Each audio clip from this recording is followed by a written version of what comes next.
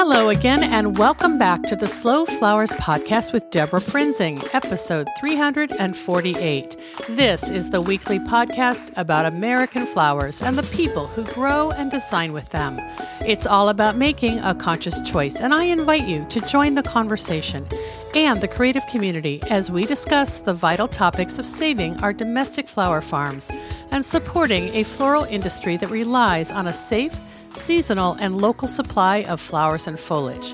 This podcast is brought to you by slowflowers.com, the free, nationwide online directory to florists, shops, and studios who design with American-grown flowers, and to the farms that grow those blooms.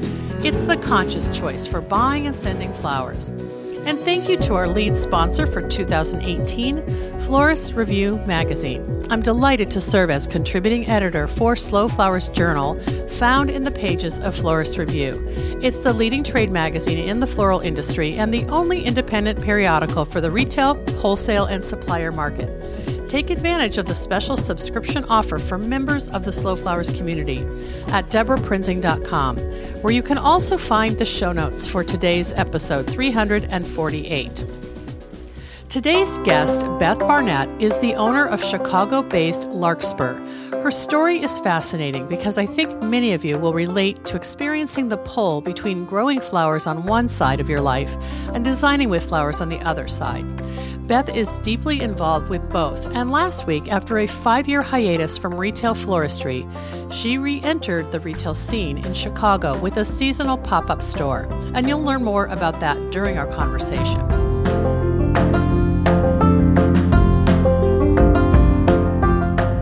Here's a bit more about Beth. Beth Barnett has been a fixture on the Chicago floral scene for over 20 years, launching Larkspur with a vision of floral designs that are lush, organic, and bound to the rhythms and textures of nature. No matter the season, Beth and her team strive to create artful arrangements in tune with natural forms. Larkspur has been creating beautiful nature-inspired floral and event designs in Chicago since 1994. What began as a small business specializing in weddings eventually grew into a charming retail shop in Chicago's Bucktown neighborhood, operating as a favorite of locals for a decade. Beth's passion for flowers went beyond design, and in addition to a retail space, in 2008, she began growing flowers on a sustainable flower farm in Buchanan, Michigan. Specializing in peonies in May and heirloom annuals and perennials all summer long, the Larkspur team continues to honor the farm's long floral farm history with new, unique heirloom varieties every year. Today, Larkspur has transformed from a retail shop into a modern timber loft space, offering wedding and event design, floral deliveries, farm CSA, and flowers and plants for corporate accounts. Larkspur shares a love of natural, seasonal-inspired design during seminars and classes throughout the Midwest. Beth is a proud member of Slow Flowers, the Association of Specialty Cut Flower Growers, the Harbor County Chamber of Commerce, and the Green Wedding Alliance. Enjoy our conversation and check out photographs of Larkspur, its farm, its flowers, and Beth's new pop-up project at Chicago's Revival Food Hall in today's show notes for episode 348 at deborahprinzing.com. Let's get started.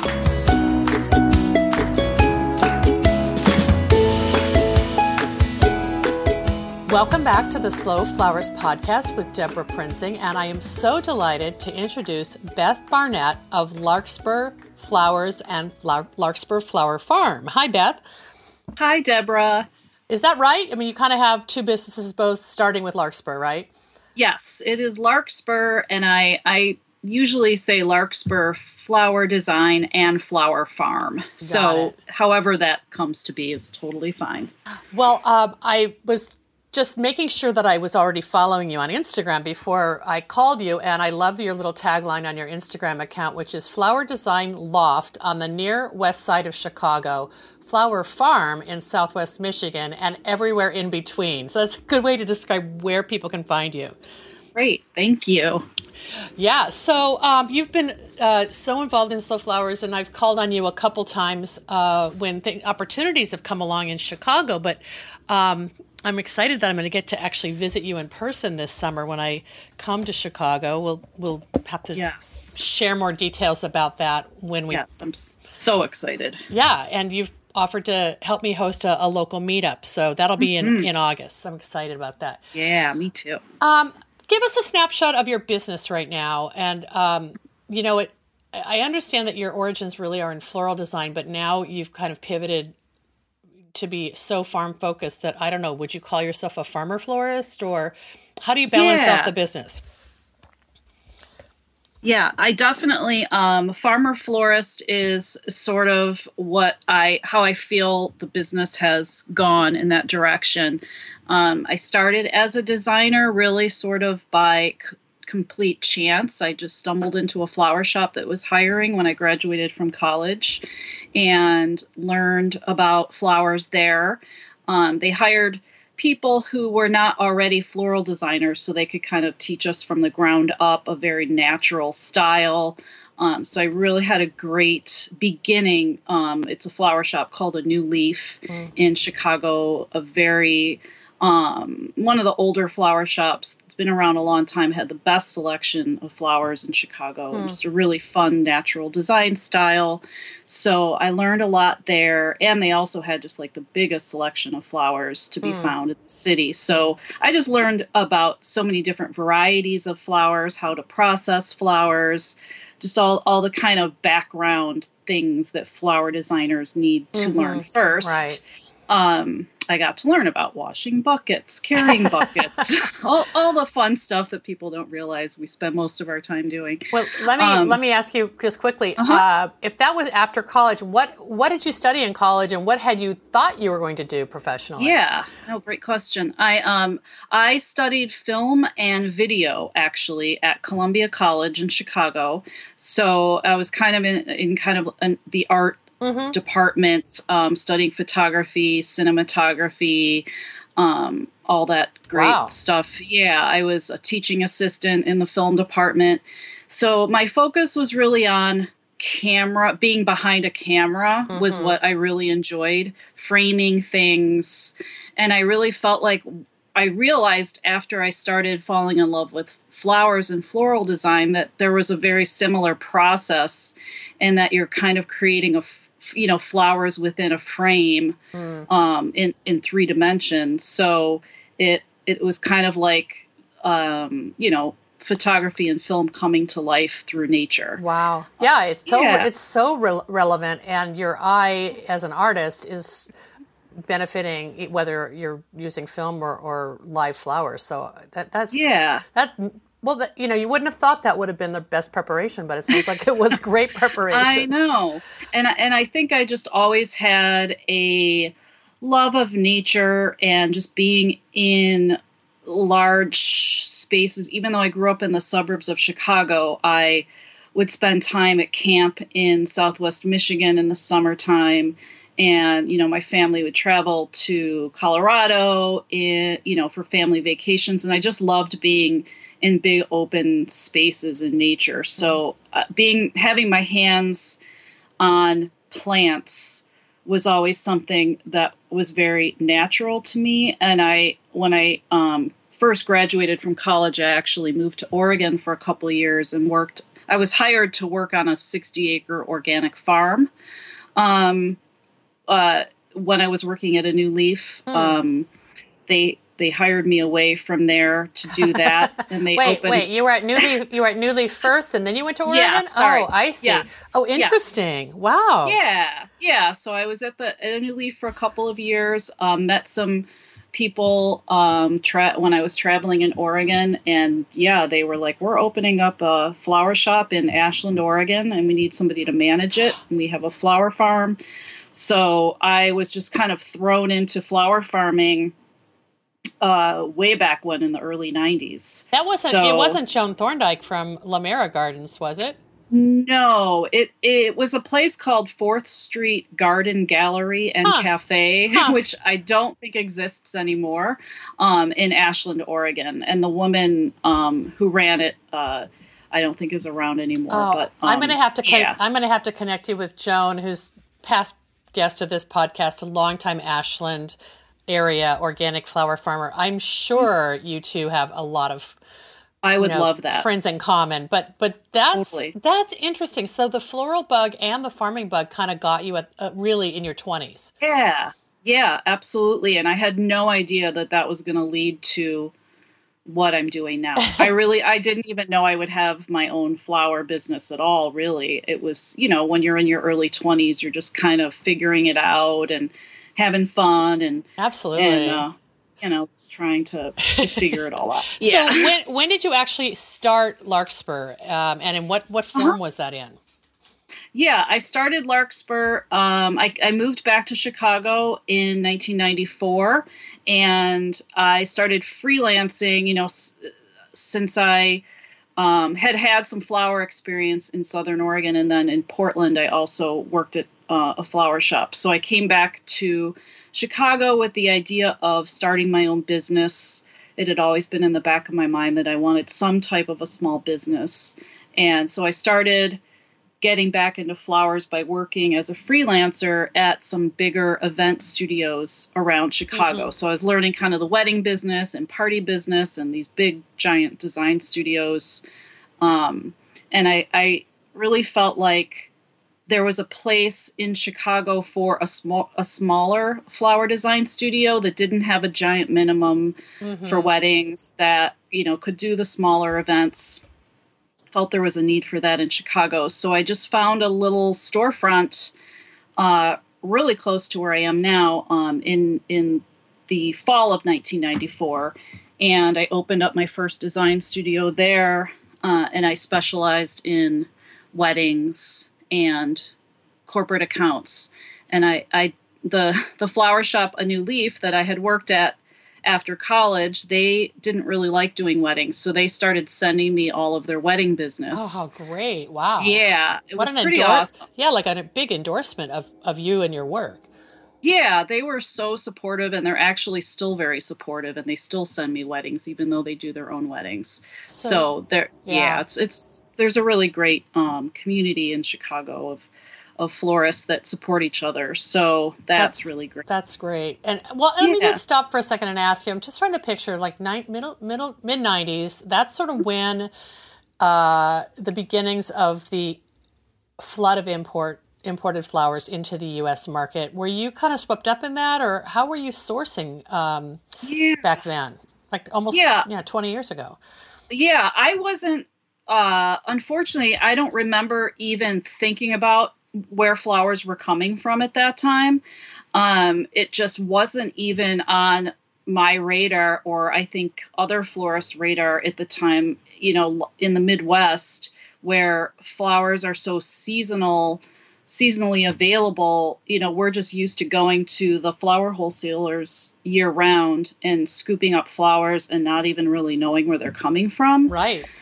I think that my eye was always drawn to seasonal flowers. I like texture. I've always been into, foliages and funky botanicals and things. So I think that I probably was buying more local seasonal flowers and not even realizing it, because tropicals were not really something that I used very often in my designs.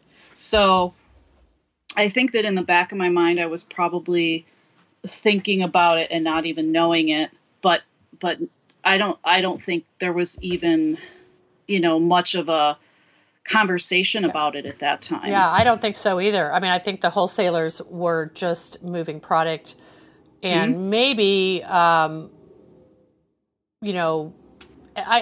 sense is that in the 90s, there was still kind of this exotic flavor with imported South American flowers, because that kind of built momentum from early 90s till, through the next couple decades. So it might have been, like you said, the tropicals certainly were not coming from South America. They were probably coming from Florida or Hawaii. And you're just looking for pretty flowers at that point, right? Exactly. Yeah. Yeah. And my biggest memory of my first studio and, the flower design, what my customers were wanting was every single client would come in with a Martha Stewart magazine under her arm. Damn because it. we didn't have websites. I know we didn't have websites. We didn't have the Pinterest. internet. Yeah. It was just the pretty photographs in a Martha Stewart wedding magazine. And that's what, it wasn't, it was before Pinterest and all of the different ways that people see flowers now. Right. So I just have that vision of like bunches of magazines under their arm. Yeah. And what was the flower that was almost always on the cover of a Martha Stewart wedding magazine? I feel like it was the peony or something. Yes. Peonies, roses. I mean, yeah, all the classics for sure. Yep. So your shop, have you had a couple different storefronts then, or I always was drawn to just like big open spaces. It was usually like a vintage storefront with pressed tin ceilings and hardwood floors, some type of like charming characteristics that were not open to the public. So I didn't have to be on like a busy street or in a fancy neighborhood or anything like that. So after moving from a couple of those, and at one point I was in a basement of a historic mansion in the Wicker Park neighborhood of Chicago. It was super cool. Like I had like a brick wine cellar and wonderful. That was a really fun space.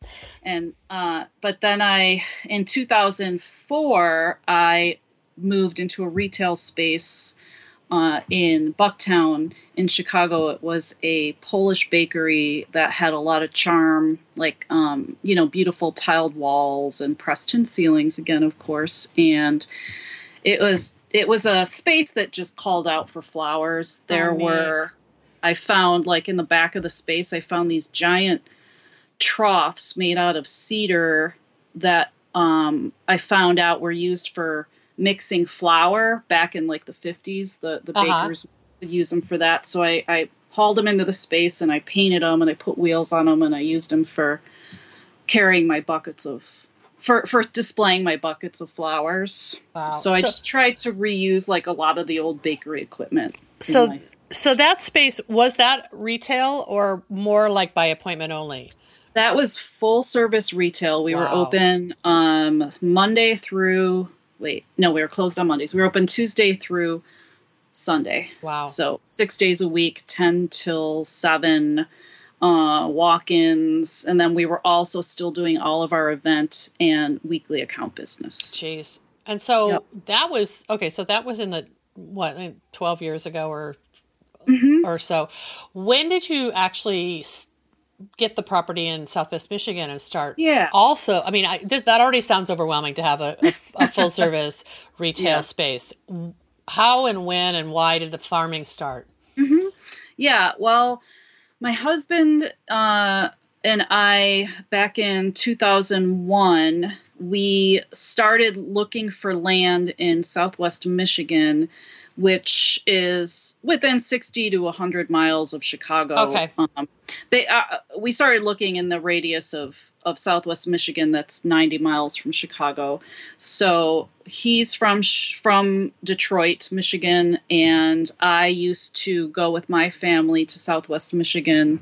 My aunt had a cottage up there when I was growing up, and so we would go there every summer on the weekends. And it's a big kind of vacation area for Chicago people to go. There's still the Lake Michigan up there, and then there's just beautiful, fertile land. And so we were looking for a place to escape Chicago with our dogs, and we found this property that just had beautiful, unspoiled acreage. It hadn't been turned into crop land. It was just rolling, natural woods. Wow. And a couple of pastures of just wild grasses and things, and a tiny little 800 square foot cottage that looked like something that you would come upon in the French countryside. Oh my goodness. And we just fell in love with it and bought it, and that was in 2001. Okay. And it was 20 acres in this little cottage. So we started going up there just for fun on the weekends with our dogs or whenever we had spare time, and just kind of working on the house and like figuring out the property and what was there. And once spring came along, I started noticing all of these beautiful things popping up everywhere. There were beautiful bulbs and all the trees started blooming. And then I noticed that there were 84 peony bushes in the front yard. which was quite the discovery. So basically you had like bought it and moved in the dormant Yeah. season. Yes. Holy cow, they could have charged you so much more if they had told you there were peonies in the property. I know. And they were really well-established peonies, so once they started growing and I saw how many stems there were, I mean, it was pretty insane. You knew what to do with them. Yes. Oh my gosh, that's great. And peonies are kind of a heirloom plant that they could have been 50 years old when you inherited them, right? I think they definitely are at least that old. Wow. Yeah, and so they are. Yeah, they're really wonderful, fragrant, and lush peonies. And so there was that, and then I started hearing stories from neighbors and people that would walk by when they saw we had bought the place, and they would tell us about the lady that raised her family there, and she was known as the flower lady in town, and they would walk up to her house and buy flowers from her, and she sold flowers somewhere in town. And then I discovered like little nails in the beams of the garage that had like old stems on them, so I knew she was drying flowers in the garage. Wow. Yeah, and I just have a big smile on my face. I mean, it's talk about karma. I mean, I know. This place found you in a way, and that's how you.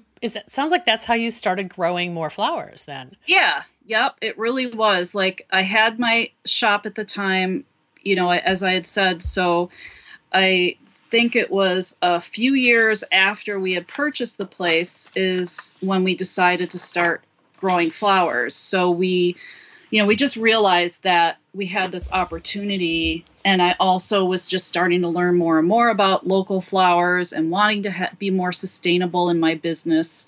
At that point, I had had my business for over 10 years, and I just, you see so much waste, you see so much travel that happens with these flowers. You start learning about all the different stories about chemicals and different things on flowers. And I also, to be honest, was just kind of burned out on being the owner of a floral design business. I mean, I loved it creatively, but I just needed something. I needed my business to keep evolving. And I just wanted to be a part of the growing experience and how to know what that would be like to grow my own flowers by hand and see what would happen with that. Well, and there was this sort of little part probably in the back of your mind, like, hey, I've worked on an organic farm. I can do this. Or at some level, right? Yeah. And I definitely, I owe a lot of it to my husband, who's an engineer and is very much, he has the technical brain, the brain that can figure out the soil and what, cover crops. And he just got completely into all of that. The parts of it that are much more mathematical, the spreadsheets and the timing of everything. And I'm the look at all the catalogs of pretty pictures of flower seeds. What's your husband's name? His name's Alan Guerra. Thank you, Alan. That's so cool. Yeah. It kind of became a family endeavor then. Absolutely. He's very creative and just such a hard worker, and he loves to have his hands in the dirt and growing things too. So it definitely became kind of a family passion project. Wow. And yeah. So he was a huge help in getting it started. So what do you have now? Describe the farm now in terms of how much is cultivated, what crops you're growing. Yeah. So we have about a half an acre we took over one of our pastures to create the rose and the flower field. So we grow a combination of annuals and perennials in the little corner of our property in that flower field.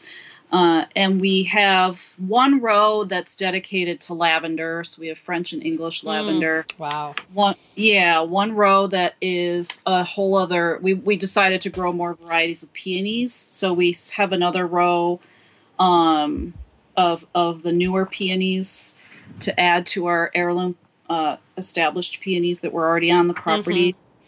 And then we grow, just a wide variety of annuals, everything from cosmos to zinnias, coreopsis, gomphrena, yarrow, feverfew. I know some of that is perennials. Feverfew. And then I love the herbs like the purple basil and fennel and dill, the beautiful dill. Yeah. All the little things that aren't necessarily easy to come by, or if they're at the wholesaler, they're kind of like beat up and tired and, yellowing. Yep. You also grow dahlias, don't you? Yeah. I was sort of intimidated by dahlias because I like to do things as low maintenance as possible because we do so many things. We like to do things that aren't too terribly complicated, right. And we do grow everything outside. You don't have a crew, right? I mean, this is sort of just you and your husband on the weekends? Yes. Yeah, I do have extra people that come and help during farm planting season. Mm-hmm. We have a great gal that's worked for me for years. She comes up, she has family in the area, so she'll come up from Chicago and work with us and help us with the planting. Okay. So we have a good group that'll come out during that time of the year. So I distracted you on the dahlia conversation. You, at some point, you just decided to go for it, or are you still kind of experimenting? No, we grow them. I had a florist friend in Chicago who kind of grows flowers in her yard, and she's like, "Why aren't you growing dahlias? They're so easy."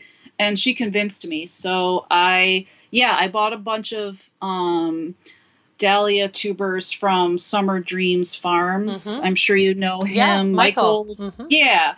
I ordered a bunch of stuff from him. And that's actually smart in a way because you're sourcing tubers from a farmer who's relatively close to you because Michael Genovese is in Michigan. Yes, so exactly. I could see that the growing conditions are pretty similar to where your farm is. Yep, that's why I thought of him, and he has such a great selection. So, I have probably half a row of dahlias, and we've been doing those for a couple of years. I've been digging them up and dividing them and planting them, and they've been very successful. So that's been very exciting. Oh. Yeah, and we start seeds in our the ones that need to be started ahead of time. We actually do those in Chicago. So right now I have about 15 to 20 flats in my basement in Chicago under lights and shelves, and then we bring them to Michigan and get them in the ground pretty soon. Couple weeks. Yeah, we've had such a cold spring, which I'm sure you've heard. We have the coldest April I think we've had in Chicago in over 100 years. Well, I just keep seeing people in the Midwest posting, like maybe like a month ago, posting some like little promising garden farm is waking up photos, and then the next photo will be like snow on the ground, and it's just it's got to be so discouraging. Like we had snow like 2 days ago, so jeez, that's crazy. Yeah, I think it's finally turning into spring here. Well, and I'm glad you mentioned the seed starting in your basement in Chicago, because I think I cut you off when you were saying everything you do is field grown at the farm. You don't have a high tunnel or anything. No, we don't have any tunnels, hoop houses, greenhouses. Every year we say maybe next year we'll do that, but we still haven't really felt the need to do that. So, I mean, it would be great because it would extend our growing season, and there'd be a few more things we'd be able to grow. So maybe next year. But no, not yet. So Beth, how is everything that you're growing? Is it moving through Larkspur, the design studio, and you don't have a retail flower shop anymore, do you? Right. Nope. Okay. It is by appointment only. Okay. Same facility, but you're doing it you're not keeping retail hours. Is that right? Well, we moved from our storefront to a loft space when we shut down our store. Okay. So we have a big, like 1,800 square foot loft space in like a creative building on the near west side, which is a really great neighborhood because it's really close to the flower markets and downtown. So it's more of just like one big open space that's an interior loft space. Okay, so I'm jumping all around. So you let's just stop and let me help wrap my head around this. Yeah. When did that was a couple years ago that you went to the loft space and stopped being retail. Is that right? Yeah. 2014. Okay. Oh, so you had retail for 10 full years and 10 years. You did it. You know, you have the proving that there's life after retail. I love it. Yep. And then was that decision influenced considerably by the fact that you're beefing up your growing operation or yes. Okay. Yep. I kind of wanted to have more time to dedicate to the farming aspect of our business. And I felt like a lot of our business revolved still around our weddings and events and weekly accounts and things like that, and less about walk-in retail customers. Sure, that makes sense. So it just made the most business sense to keep that part of the business going. I still have, I gained a great customer base through my retail business that are still ordering flowers from me and still my customers for all the major holidays and things like that. So, it was a really great experience. I'm so glad I did it because I always would have wondered what it would have been like to have retail. And I loved it when I was doing it. But I'm glad that I've kind of moved on. You've reclaimed some hours of your life, and you're just using those hours to grow more plants, more flowers. So, so then the question I started getting into was like, everything you're growing, is it moving through Larkspur for wedding and event clients and your long-term established clients? How are you able to, I guess, use all that you're growing? Yeah, that's a great question. That was something I was concerned about when I shut down my retail store. But I've definitely been able to keep the flowers selling through Larkspur in various capacities. I have sold to other florists, so we do wholesale and retail.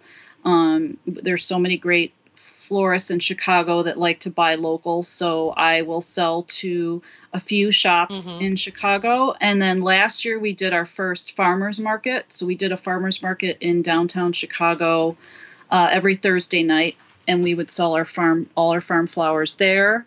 And then we also we're selling to a couple of grocery stores, like small independent grocery stores. We're buying like bunches of our peonies. Oh, cool. And things. And then also just our customer orders and some of our weekly accounts we were able to use them for. And then this year, starting in a couple of weeks, we are doing a flower cart in a food hall called Revival Hall in the Chicago Loop.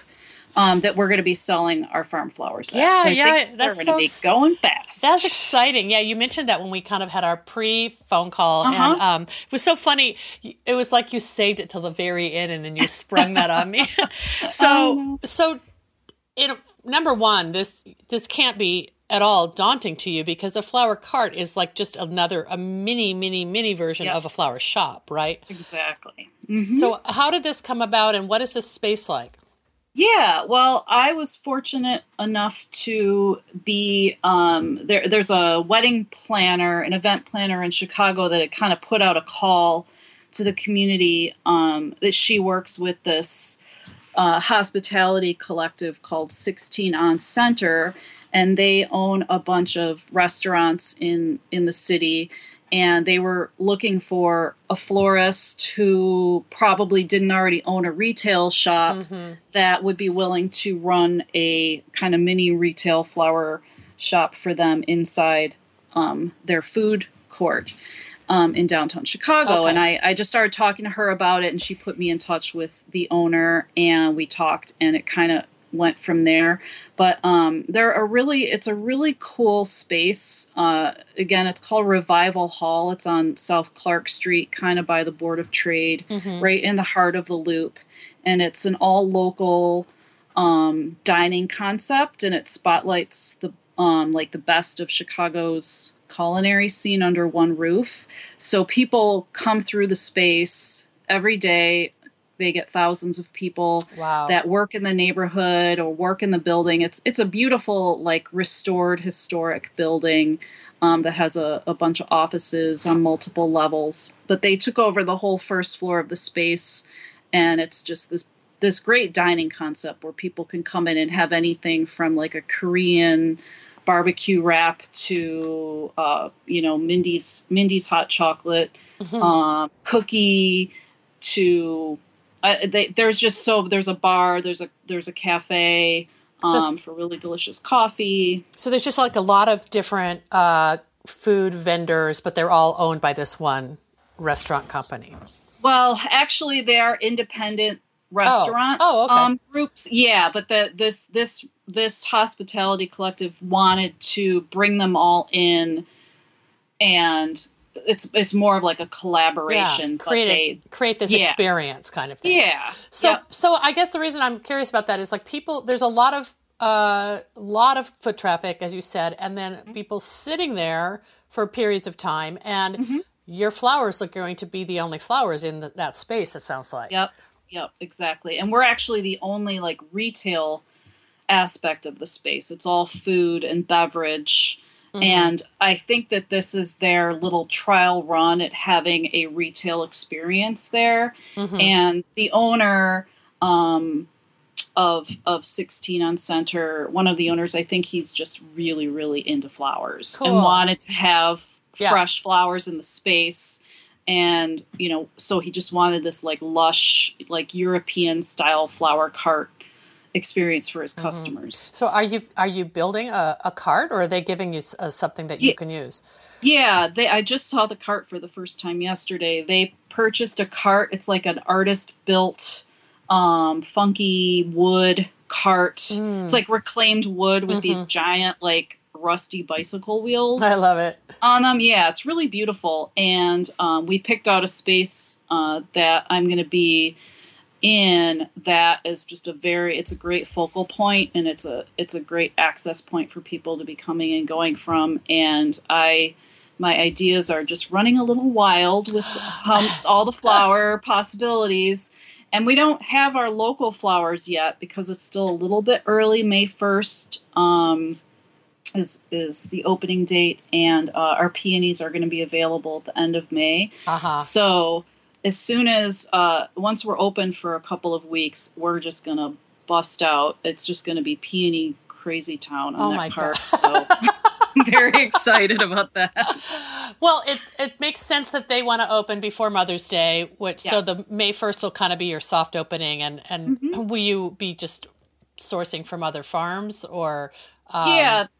Yeah, I would like to at least be buying American grown flowers as the priority for sure. So yeah, the opening day, they're going to put us right in the middle of the building, right in the middle of the space for our first couple of days, just so people for sure see us and see that there are flowers. So they're going to take a bunch of photos and just make sure that everybody, hears about it. And then, it'll be as local as possible.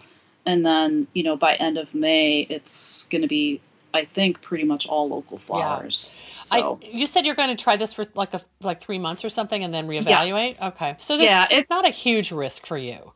Yeah, exactly. It's a 3-month undertaking. And I think that for, both parties, it's just like, just to kind of see where it goes. We're all being as flexible as possible because we just want to see how the clientele reacts to it and see how popular it is, see, how it fits with the space and how it's going. So yeah, because it's also, a busy wedding season for me and farming season, all kind of, it all happens in May. Of course. Yeah. So you're going to hire people to help staff that or? Absolutely. Okay. Yep. I've got, I'm in the process of that. I will be hiring 2 people to be running it. And then, we'll just kind of be switching off, but I want to have like a flower cart manager and helper and all that. Wow. So, Beth, are you still going to do that Thursday night farmers market, or is it just? I'm not. Yeah, I decided to not do that. It was a really great experience, and I'm glad I did it. I may do farmers markets again in the future, but especially with this flower cart happening, I do think it's going to end up being more than just the 3 months. I would love it to be at least through the summertime. So I just didn't want to promise, I didn't want to get myself involved with a farmer's market as well. So yeah, right. Not for this year. Well, this story that you've been telling is, I'm picturing this sort of wonderful flow of flowers from your farm in Southwest Michigan through multiple channels. And you've, as a business entrepreneur, flower entrepreneur, you've had to choose where are the most profitable channels to make this worthwhile, because farming is so expensive, and so there's so much cost to you with time, labor, and the transportation and all. So it sounds like the weddings and events are still the more profitable, and they're probably more profitable because your profit is in those flowers, right? You're not having to go buy them and mark them up. Yeah, I mean, we still have to buy flowers for weddings that aren't in our farm flower season, but we're definitely trying to promote more of the farm flower weddings. Like I find that a lot of people there are a lot of clients now who like to do their own flowers and buy local and kind of try their hand at doing flowers themselves. So they will. I'm offering buckets of flowers for clients that just want to do their own design and that kind of stuff. So that's another way for us to use our flowers for weddings. But yeah, we definitely like to use our flowers or other local farmers' flowers for our weddings during the Midwest local season for sure. And the Midwest is kind of short. Yeah, you were saying end of May, and then what does that go through, like end of September or mid-October? And I would say mid-October. We're still getting things. It just depends. The local markets here, they bring in flowers from all over Michigan, Illinois, and Wisconsin.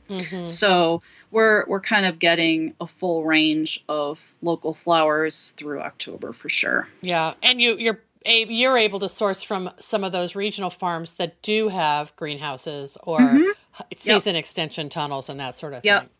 Yeah. So it's starting. There's already, some farmers that have ranunculus and anemones and things like that. So it's starting. It's starting right about now. Wow. And then the all the other fun stuff. And there's blooming branches that are probably about to happen locally. As long as that snow melts, right? Yeah, for sure. Wow. Well, this has been really so fascinating to hear about your path, your circuitous path that has taken you through flowers in basically at every stage. And it sounds like the best of both worlds. Like you're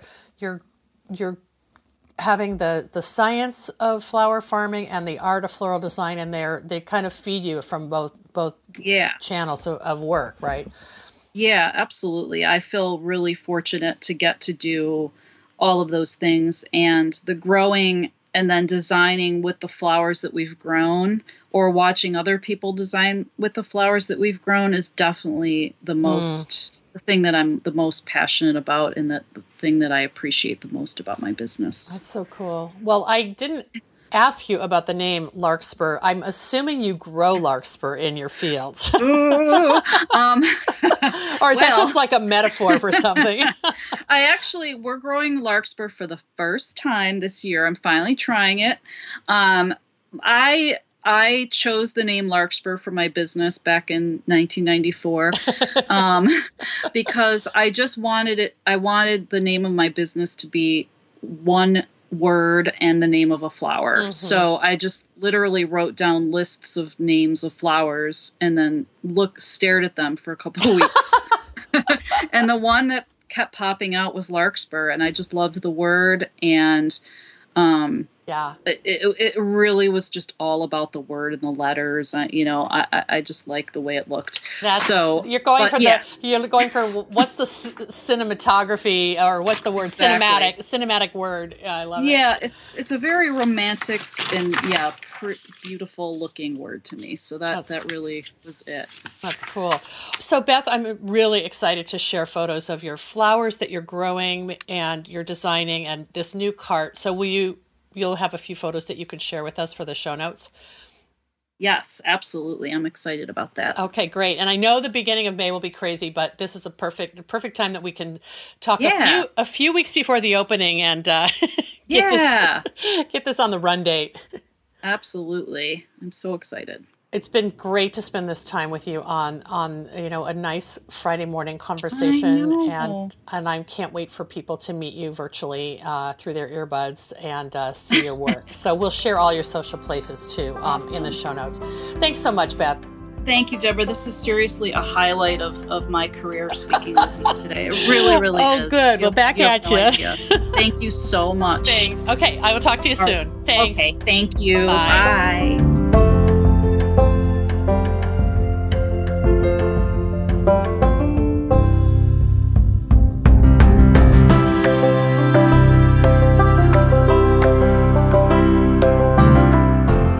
Thank you so much for joining me today and meeting Beth Barnett, a longtime Slow Flowers member who is part of the new model of bringing flowers from the field to the bouquet. There are many similarities between what Beth has accomplished as a veteran florist farmer with Larkspur in Chicago and what last week's guest, April Lemley of Kamama Flowers, is pursuing on Washington's Olympic Peninsula. And I know there are many other similar stories in the Slow Flowers world that I am committed to bringing to you in the coming season. I want to remind you about the Dream Designer Package, a ticket promotion that runs through Sunday, May 20th. All May registrants for the Slow Flowers Summit will be entered into a drawing for one spot to join me on Sunday evening, July 1st, at an exclusive gathering with Laura Dowling, author and former White House florist. This private event benefits the AIFD Foundation, and I'm going to bring one of you with me to attend and enjoy a dazzling and unforgettable evening. So if you've been thinking about attending the Slow Flower Summit, this promotion might just be your incentive. Check out details and find information about the Slow Flower Summit at today's show notes for episode 348 at DeborahPrinzing.com, or click on over to slowflowerssummit.com, our website. The summit promises to be a fantastic day of networking, inspiration, and personal growth, and I can't wait to see you there. I'm so happy to tell you that the Slow Flowers podcast has been downloaded more than 315,000 times by listeners like you. Thank you for downloading, listening, commenting, and sharing. It means so much. As the Slow Flowers movement gains more supporters and more passionate participants who believe in the importance of the American cut flower industry, the momentum is contagious. I know you feel it too. I value your support, and I invite you to show your thanks with a donation to support my ongoing advocacy, education, and outreach activities. You can find the donate button at DeborahPrinzing.com in the right column. Thank you to our sponsors who have supported Slow Flowers and all of our programs, including this podcast, American Flowers Week, the slowflowers.com online directory to American Grown Flowers, and our new channels, Slow Flowers Journal and the 2018 Slow Flowers Summit. They include Arctic Alaska Peonies, a cooperative of passionate family farms in the heart of Alaska, providing bigger, better peony flowers during the months of July and August. Visit them today at arcticalaskapeonies.com. The Seattle Wholesale Growers Market, a farmer-owned cooperative committed to providing the very best the Pacific Northwest has to offer in cut flowers, foliage, and plants. The Growers Market's mission is to foster a vibrant marketplace that sustains local flower farms and provides top-quality products and services to the local floral industry. Find them at seattlewholesalegrowersmarket.com. Longfield Gardens provides home gardeners with high-quality flower bulbs and perennials. Their online store offers plants for every region and every season, from tulips and daffodils to dahlias, caladiums, and amaryllis. Visit them at longfield-gardens.com. Syndicate Sales, an American manufacturer of vases and accessories for the professional florist. Look for the American flag icon to find Syndicate's USA-made products and join the Syndicate Stars loyalty program at syndicatesales.com. Johnny's Selected Seeds, an employee-owned company that provides our industry with the best flower, herb, and vegetable seeds, supplied to farms large and small, and even backyard cutting gardens like mine. Check them out at johnnysseeds.com. The Association of Specialty Cut Flower Growers. Formed in 1988, ASCFG was created to educate, unite, and support commercial cut flower growers. Its mission is to help growers produce high-quality floral material. and to foster and promote the local availability of that product. Learn more at ascfg.org. Mayesh Wholesale Florist. Family owned since 1978, Mayesh is the premier wedding and event supplier in the U.S., and we're thrilled to partner with Mayesh to promote local and domestic flowers, which they source from farms large and small around the U.S. Learn more at mayesh.com. I'm Deborah Prinzing, host and producer of the Slow Flowers podcast. Next week, you're invited to join me in putting more American-grown flowers on the table, one vase at a time. And if you like what you hear, please consider logging on to iTunes and posting a listener review. The content and opinions expressed here are either mine alone or those of my guests alone, independent of any podcast sponsor or other person, company, or organization. The Slow Flowers podcast is engineered and edited by Andrew Brenlin. Learn more about his work at soundbodymovement.com.